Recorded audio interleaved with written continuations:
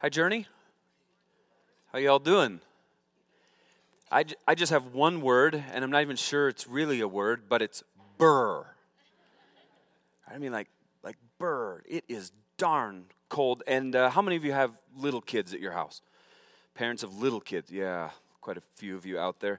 I don't know if I'm the only one where this happens, but all this week, it's like 13 below, 14 below, 16 below in the mornings, and I got little kids going to school in hoodies and basketball shorts. Does that happen to any of you? And I'm going like, good heavens, when I was 9, was I that dumb?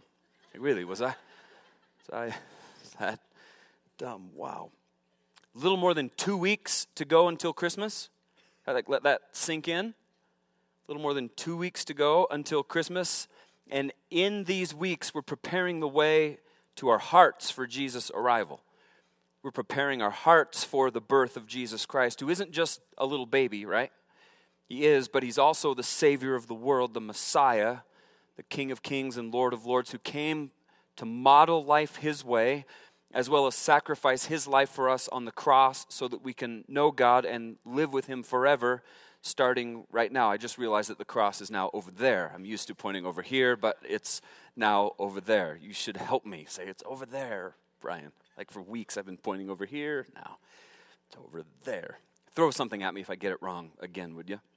Last weekend, if you were around, we looked really, really hard at the soil of our hearts through the lens of the parable of the sower in Matthew chapter 13. Remember that? We talked about those incompatible wishes that so many of us hold in heads and hearts that crowd Jesus out, keep him from laying hold of our whole hearts. And I hope and pray that you gave some attention to what the Lord is saying to you about the soil of your heart this week. I did. I prayed for all of you that you would. And I really prayed that you would take time and make space to press in with the Lord. Give God time and space to work on the soil of your heart so that it might be like the fertile soil in Matthew 13, ready, prepared for Jesus' arrival. And out of that, we're going to then this week go to the next place. The natural place you go after you examined the soil of the heart, soil of your heart with the Lord, looked around for any incompatible wishes.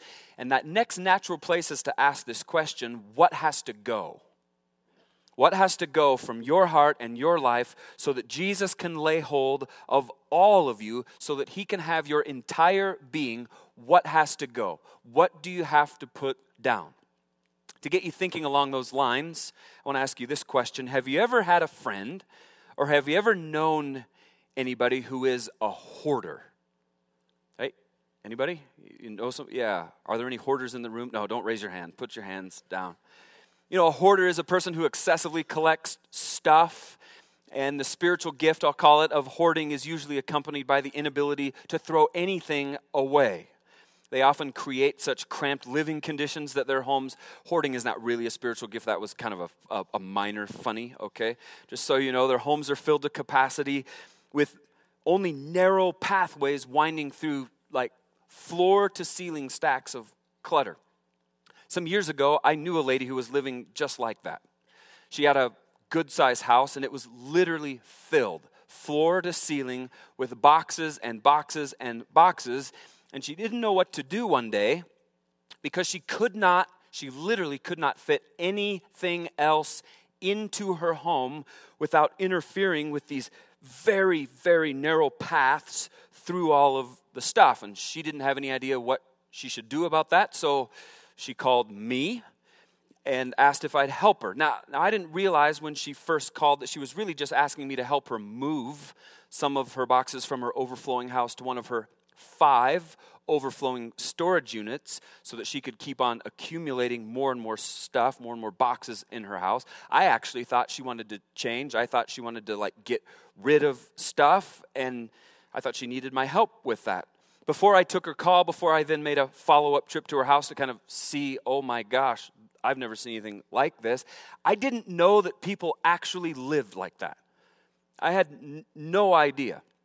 And I especially didn't know what a huge deal it was when I surveyed the situation. I called the dumpster company, and I had the world's largest dumpster, the biggest dumpster I could get, delivered right in front of her house. I recruited a little team and showed up, and we just started throwing these boxes away.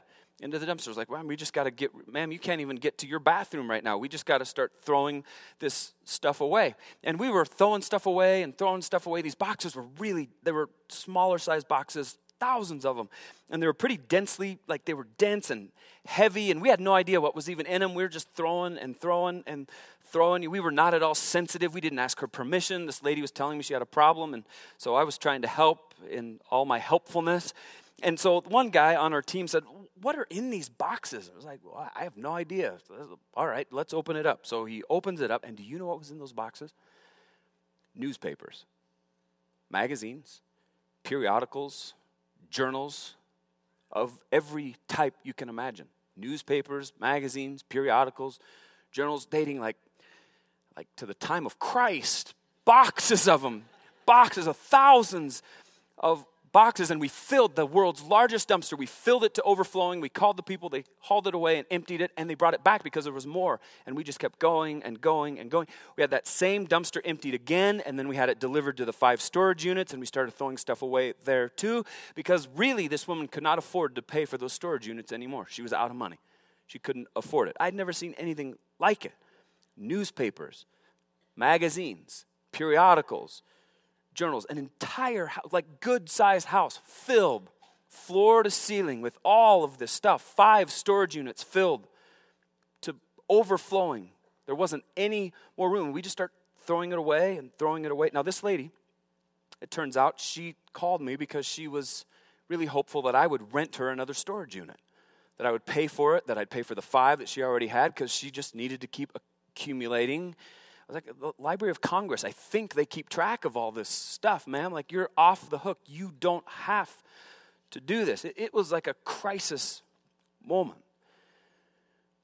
Well, some years after my encounter with the first hoarder I had ever met, now there's a TV show, right, by that same name, Hoarders. The show chronicles the trials of people trying to convince other people to let go of some of their stuff, and it often plays out like this.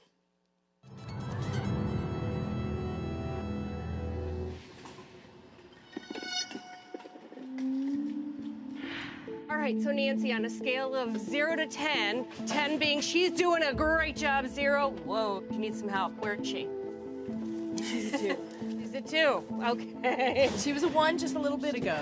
Because I said keep to everything she asked. Okay. She's not being kind to herself. All right, so I'm stepping in for a couple of minutes here. I want to raise it to a 5 or 7. I don't even need anyone to step in. I'm raising it to a 5. Just let me move this really quick. Come here. I got a bunch of stuff.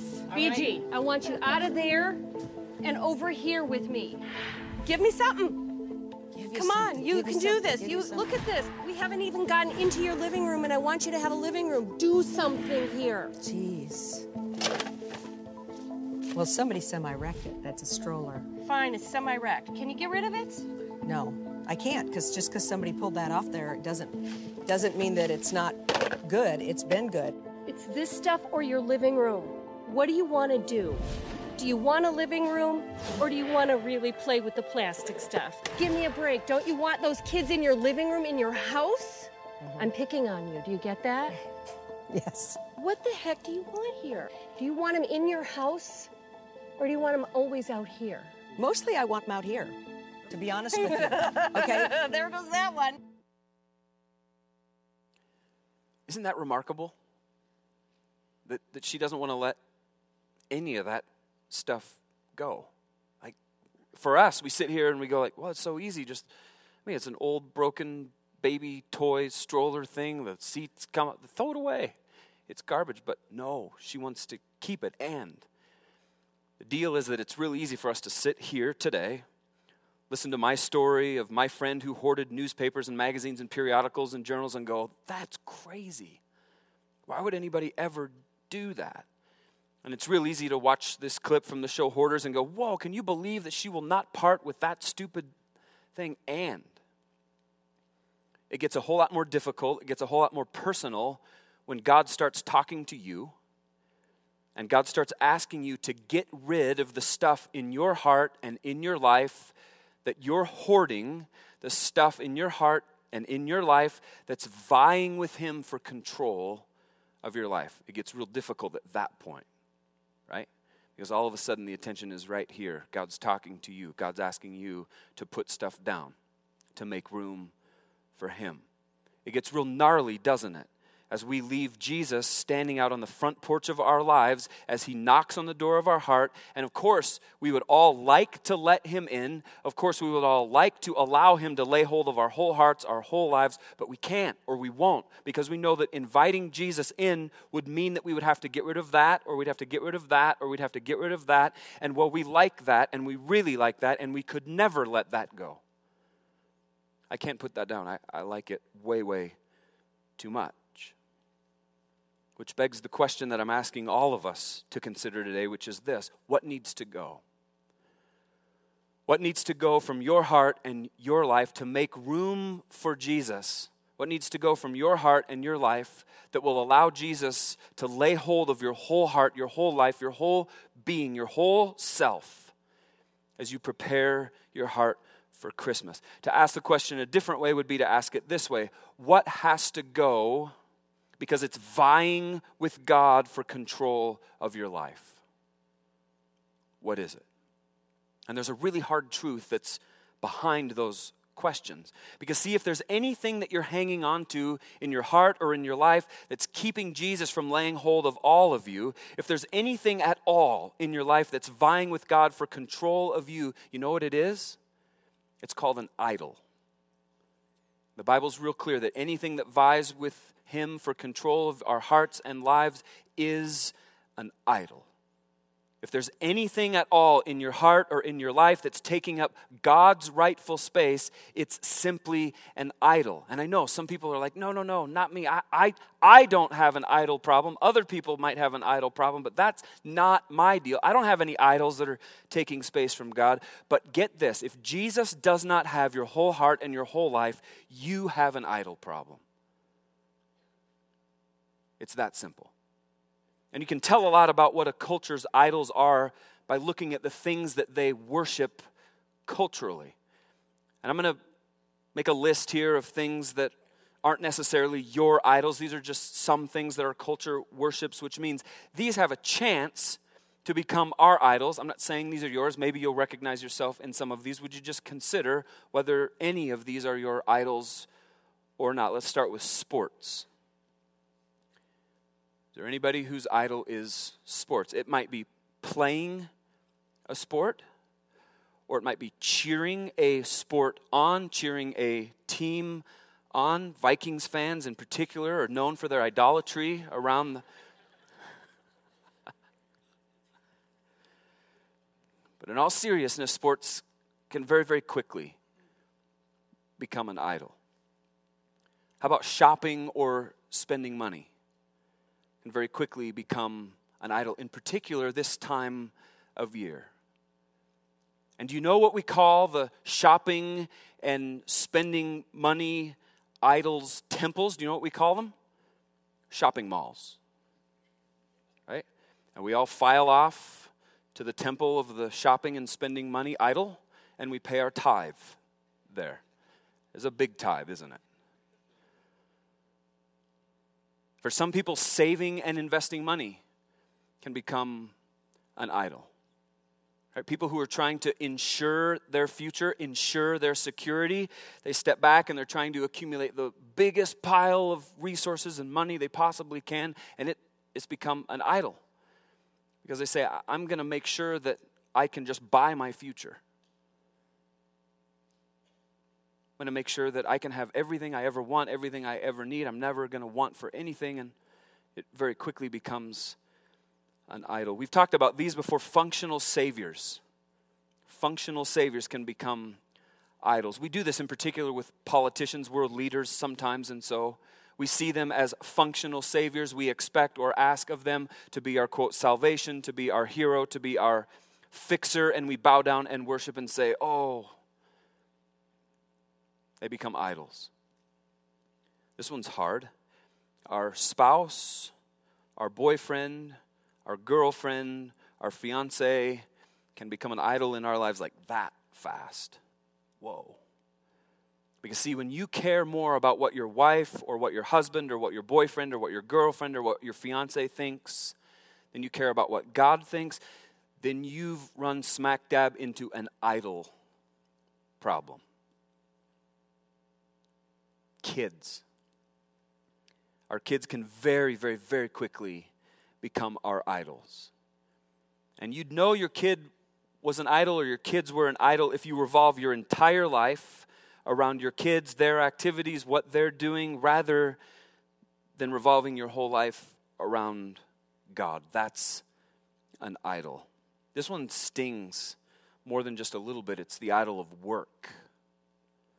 How many of us bow down and worship the idol of work? And here's how you know that your work has become an idol. When your work consumes you to the place that it saps the very best from you, leaving you with only the leftovers for your spouse or for your kids or for your family or for your friends, then your work has become an idol. Maybe for you, your image is an idol. You care more about how you look. You care more about how you're perceived. You care more about how other people think about you, what other people think about you, than you do about what God says is true about you. That's an idol. And I could go on and on and on. I could talk about idols for more time than we have here today. And here's the deal with idols. Any idol, doesn't matter which one it is, they lie. Idols lie to us all day long, all night long. Idols never, ever tell us the truth. Idols always overpromise and way underdeliver. Idols tell us that they'll do stuff and be stuff they cannot ever do, cannot ever be. They lie. Idols lie. And if you were to read the second book of the Bible, the book of Exodus, and you were to start at the beginning of Exodus and read all the way through the story of the Exodus, you see this play out again and again. And here's the story of the book of Exodus. Sin makes us a slave, and God sets us free. Sin makes us a slave, and God sets us free. And idols, they overpromise and they underdeliver. Idols lie to us. They tell us they can offer us stuff. They tell us they can bring us stuff that only God can bring. And all of these idols, doesn't matter whether I listed them or not, they enslave us. And they enslave us. And they enslave us. And here's the deal with God. He longs to deliver us from enslavement to anything that isn't of Him. God's knocking on the door of your heart today saying, what needs to go? What do I need to set you free from? What idols are you bowing down to that just need to go? Get rid of them. Put them down. And God gets really, really clear about how He feels about our idols competing with Him for space in our hearts and in our lives. He feels so strongly about these that He put this instruction inside the 10 Commandments. Exodus chapter 20, verses 4 and 5. Here's God's statement on idolatry. You must not make for yourself an idol of any kind, or an image of anything in the heavens, or on earth, or in the sea. You must not bow down to them or worship them, for I, the Lord your God, am a jealous God who will not tolerate your affection for any other gods. I will not tolerate your affection for any idols, period. Don't do it. Don't worship anything except me. Don't make anything an object of your worship except me. I am it. Sports is not to be your God.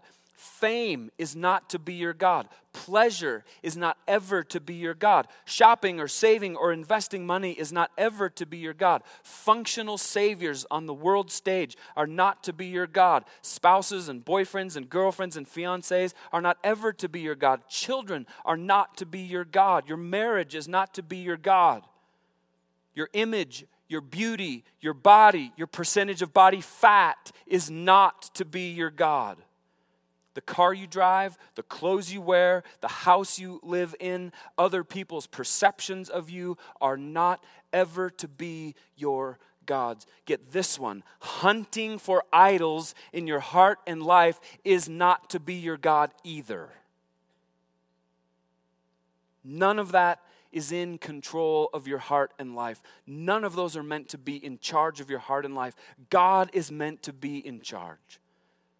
God is meant to occupy all of the space, 100% of the space of our hearts and lives. It's that simple. Last week I showed you the learning circle, and we used it to interact a bit with the Lord about what He's saying to us about the soil of our hearts. Today I want us to use the learning circle to interact with what God's saying to us about the idols in our lives that need to go to make room for Jesus. What idols do we need to put down? And if you remember from last week, I made space on your notes page so you could draw this again. The learning circle comes to us from the very first sermon that Jesus ever preached, Mark 1, 14 and 15, where Jesus said, "The time has come. The kingdom of heaven, the kingdom of God is near. Repent and believe this good news." Very first sermon Jesus ever preached. And so we represent this line, which is representative of what? If you remember from last week, what is that line? Time, right? This is chronological time passing. If you're a fantastic artist like I am, you could even draw yourself on that. Isn't that beautiful? Like, wow, boy, can I draw. I'm being facetious, by the way. And here's time, it's passing, and here we go, this moment where God breaks into the chronological passing of time. What do we call this moment? Kairos moment, the Greek word right from Mark 1, 14 and 15. The time has come. If you don't want to learn Greek, and this is too hard of a word, I often use the word bam to represent God breaking in. Bam, God is breaking into the chronological passing of time. Here He is. And He's breaking in for all of us today with the question, what idols is God asking you to put down? What do you have to get rid of to make room for Jesus Christ? And this Kairos moment then sends us into the learning circle. And we move through the learning circle this way. And what's the first stop on the learning circle journey? It's an O word. We observe. That's exactly right. 3 people were here last week. We observe, right? And when we observe, you know what we're doing? We're asking the what question. What are the idols in my life? What is going on? What is the deal with that idol? After we've observed, after we've asked the what question, what do we do next? R word. Reflect. That's exactly right. We reflect. These two are very, very closely tied, aren't they? And when we reflect, you know what we're doing? You know what kind of question we're asking? Why? We're asking the why question. Why is that an idol in my life? Why am I struggling with that? Why is God asking me to put that down? And we camp out here. We spend time here and we move through observation and reflection around God saying to us, God breaking into the ordinary passing of time, and we say, God, what idols are you asking me to put down? What are you asking me to do about this? What's my next step? Now, if you remember, there's 2 sides of the learning circle. This side is the repent side, where we ask the question, what is God saying to me?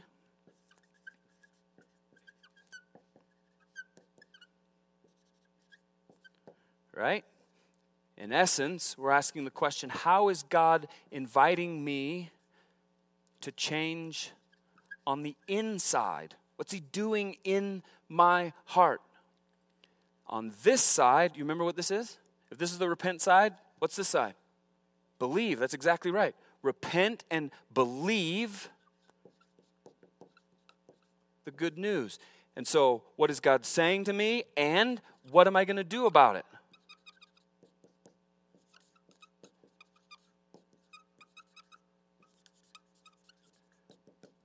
What am I going to do with what God's saying to me? Inner change reflected by an outer change in behavior. And we work through all of this. God, what are you asking me to repent of? What are you saying to me about the idols in my heart and life? How are you wanting to change me from the inside out? And none of this has any filters. What's really going on? The real God deals with the real you right here. We reflect. The real God deals with the real you. Now, what you need to know is that the learning circle can be used a variety of ways, but it's primarily designed to be used in a close circle, a close community, a small group of friends who have 100% access to each other's hearts and lives. Which gets to why the next step, the next stop on the learning circle is so relevant. Does anyone know what it is? It's a D word. Discuss. I heard it. You've been reading ahead. Nice job. Discussion. That's the next stop. We observe, we reflect, and then we discuss. Now, you can absolutely use this learning circle by yourself. You could use it to work through a passage of Scripture. You could use it to work through a kairos all by yourself. You absolutely could. But its primary role and the real power in the learning circle is as a discipleship tool in a small group of people who are focused on growing in their faith in Jesus Christ.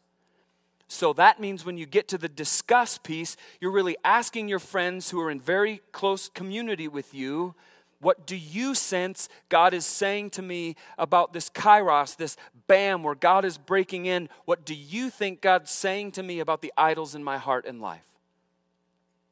What do you think God's saying to me? Now, there's different meanings behind the word discussion, right? There's all kinds of different sorts of discussion that you can have. There's advice-giving discussion. There's counseling sort of discussion. There's conventional wisdom kind of discussion. But I want to be really, really clear that in the learning circle, the kind of discussion that we're talking about is a very, very vertical, a very, very up and down sort of discussion where the other members of your group, your huddle, as we like to call them, is being asked to literally hear from God in the moment about what He's saying to you about this kairos. You're asking them, what do you think God's saying to me about this kairos? And you as a member of that community, you're going to have an ear to what this person is saying to you about this kairos, about the idols that they think they need to lay down. One ear to them, one ear to God. God, what are you saying to me that you want me to communicate to this person who's walking through this kairos? What are you saying? So that means the discussion that you offer, it isn't going to be something you read in a book or something you heard on a podcast or something your mom always told you when you were in this kind of situation. This is about us learning to train our ears and our hearts to hear from God while at the same time we're listening to someone talk about what they sense God is saying to them. And if you're in a huddle with somebody and you're working through a kairos moment, one of the things that you're listening for around the kairos, around the discussion piece, is you're listening for these escape clauses that people like to play. These escape clauses that people like to say, right? Because putting idols down is hard work. Putting idols down is difficult. It's not going to be easy. It's not going to come naturally to us. It's going to require some energy, some expenditure of energy. And so lots and lots of people, they then try to sort of get off the hook. I don't really want to put that idol down because I kind of like it. And so they're going to offer some medicating thoughts, they call them, to try to minimize what God's asking them to do with the idols in their life. You saw the hoarder do it. Right? Like, no.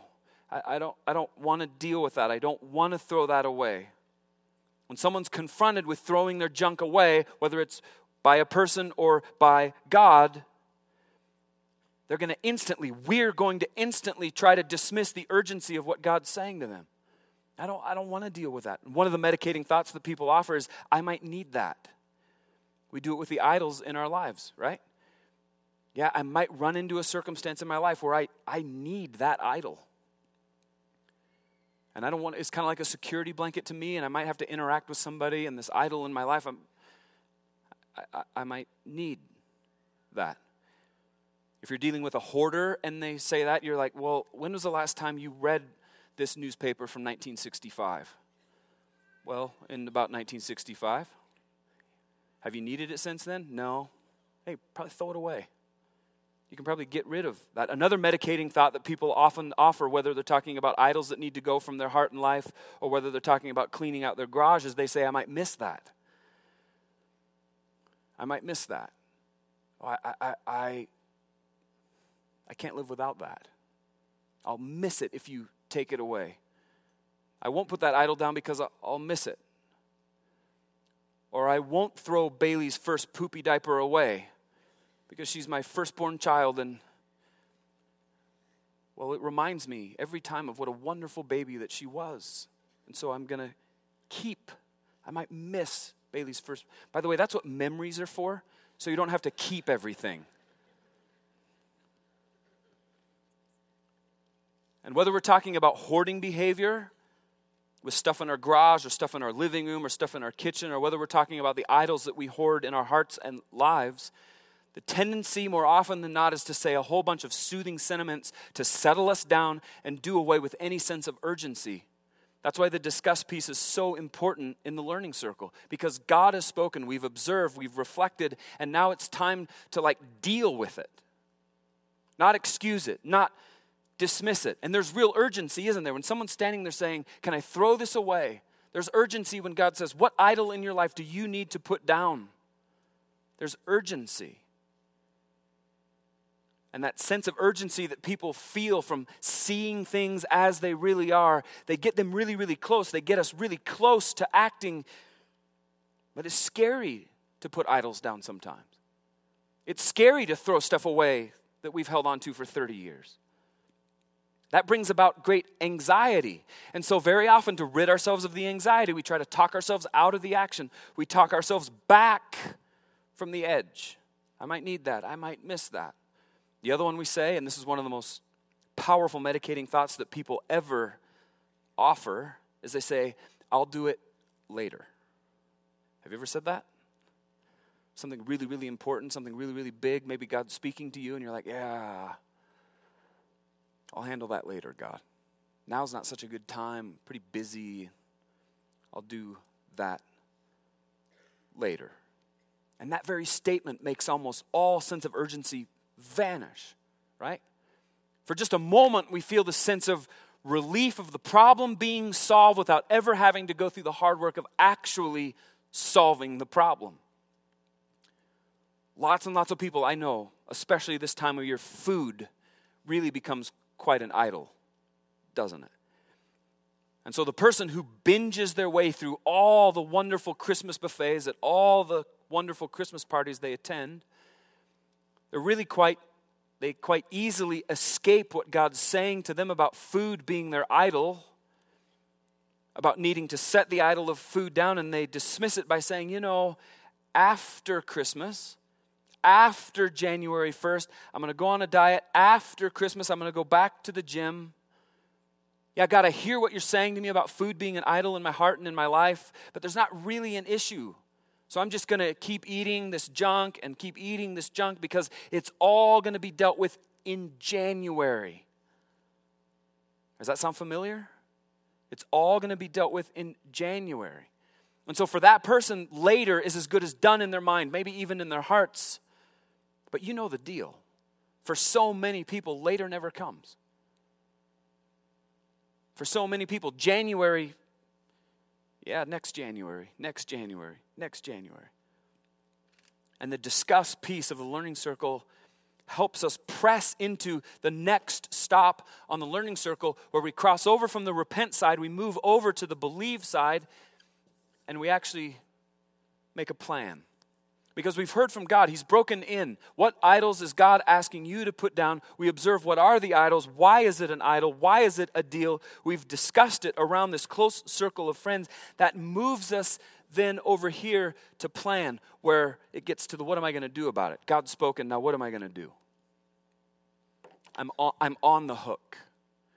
I'm fully on the hook. And now it's just a matter of me obeying God. I'm actually going to respond to what God's asking me to do. I'm actually going to obey Him. I'm not just going to ignore. I'm not going to procrastinate. I'm not going to medicating thought it away. I make a plan.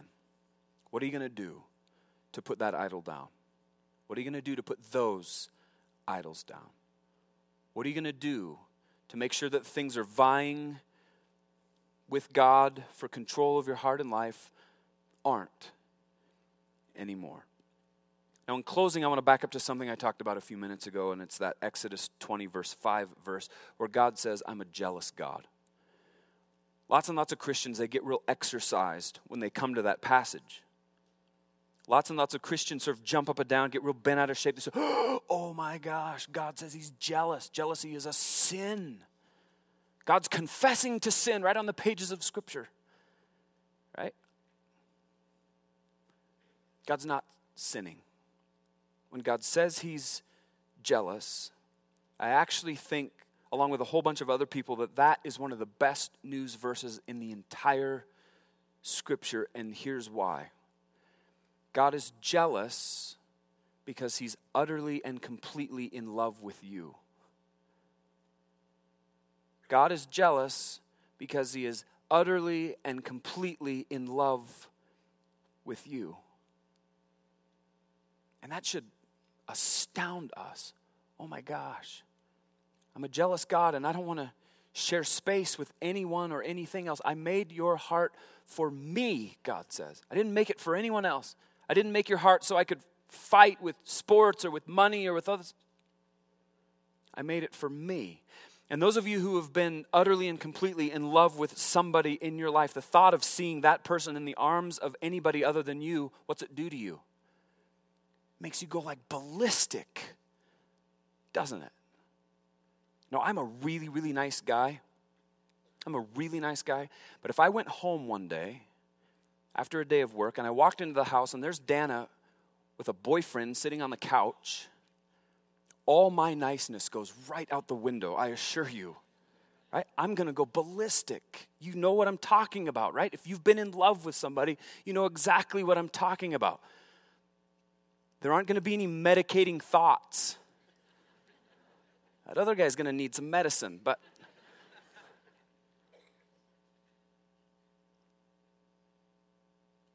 why do we go ballistic with people, with the thought of people we love in the arms of someone else? Because we love them. And we love them completely and entirely. And so you see, when God says he's jealous, he's saying, he's literally saying, I hate to see you in the arms of all these other idols that you're giving your life to. I hate that. I hate that. God hates it. And he hates it because he made you for so much more. He hates it because we've bought the lie of the idols that tells us that they can show us a good time, that they can do all of these things that only God can really. He hates it because we've bought the lie. God's jealous because he wants us to be entirely enraptured with him. He wants our hearts to belong only to him. God doesn't want to be left standing out on the porch of our hearts, standing out in the cold while we clear out some dusty corner and try to fit him into everything you've already got going on. God says, I'm jealous because I want to be your everything. I made your heart for me and nothing else. All those idols, they're just enslaving you. Another day, they're just chaining you up, tying you up, binding you up. And God says, put them down. Just put them down. All the idols, put them down and be free. Get on to the freedom that I made you for, God says. So don't get all exercised when you see that text. God's jealous because he loves you. He loves you that much. So much that he sent his one and only son to die on the cross, to pay our penalty, to pay our price. This is astounding. He loves you and me that much. Take your stuff and set it aside if you would, and I just invite you to close your eyes and bow your heads and even move into a time of observation and reflection about a kairos that you may have had today. It might be around idols or it might be around something different.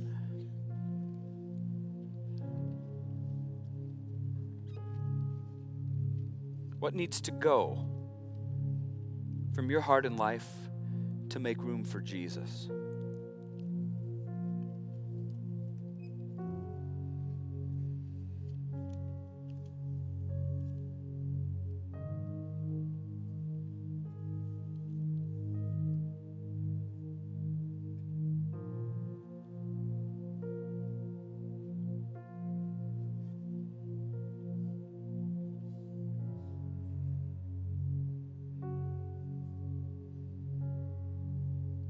It was only because of God's love for you that Jesus came to earth as a baby on that first Christmas. It was only because of his love for us that he came to show us how to live life his way. It's only because of his love for us that he came to die and to rise, to make the way for us to have a relationship with God our Father.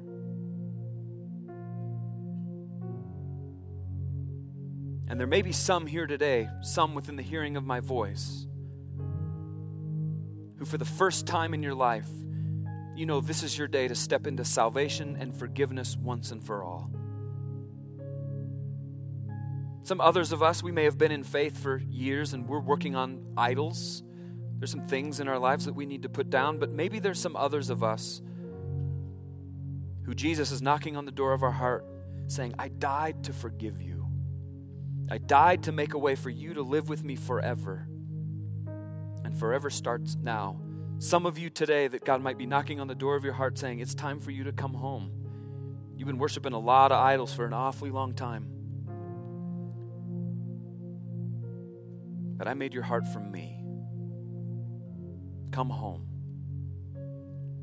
And if that's you today, you can take that bold step of trusting Christ with your whole heart, your whole life, your whole eternity, your whole everything by praying along with me. I invite you to pray with me if that's you.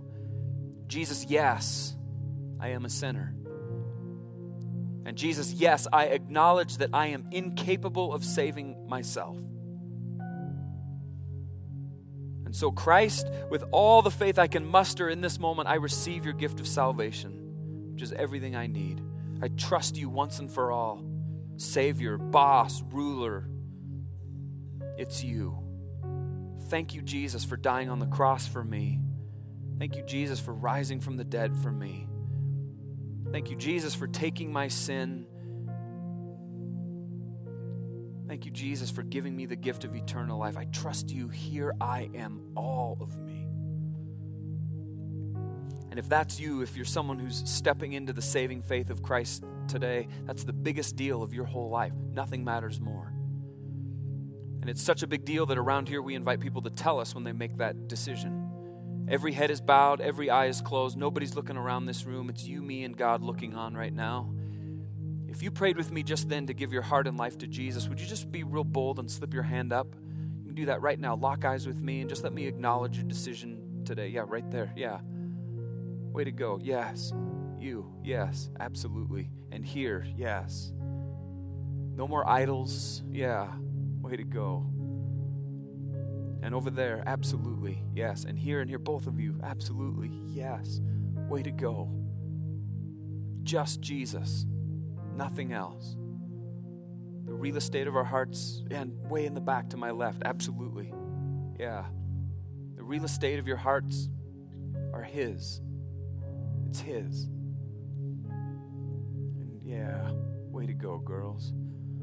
Way to go. God, we thank you so much for being a jealous God, for loving us that much, for not just settling for sharing space and coexisting with far, far, far lesser things, God. And here's what's true about us as a church family. We all, every one of us, we need boldness to put some things down. There's some things that we're thinking about putting down right now, some of us. And it's scary to think about putting it down. Because we might miss it, we might need it. It'd be much easier to say, yeah, I'll take care of that later. And God, what we need is your strength and your boldness to actually put it down now. Because it's competing with you, and we want you to have all of us. Not just because it's Christmas time, but we want you to have all of us all of the time, starting now. And so will you breathe your courage across the life of our community this week? As we walk out these doors and as we put some things down, as we stop worshiping idols, that we'd be steadfast in you and that you would act mightily on our behalf, Jesus. It's you we love, it's you we worship, it's you, Jesus, we give our lives to.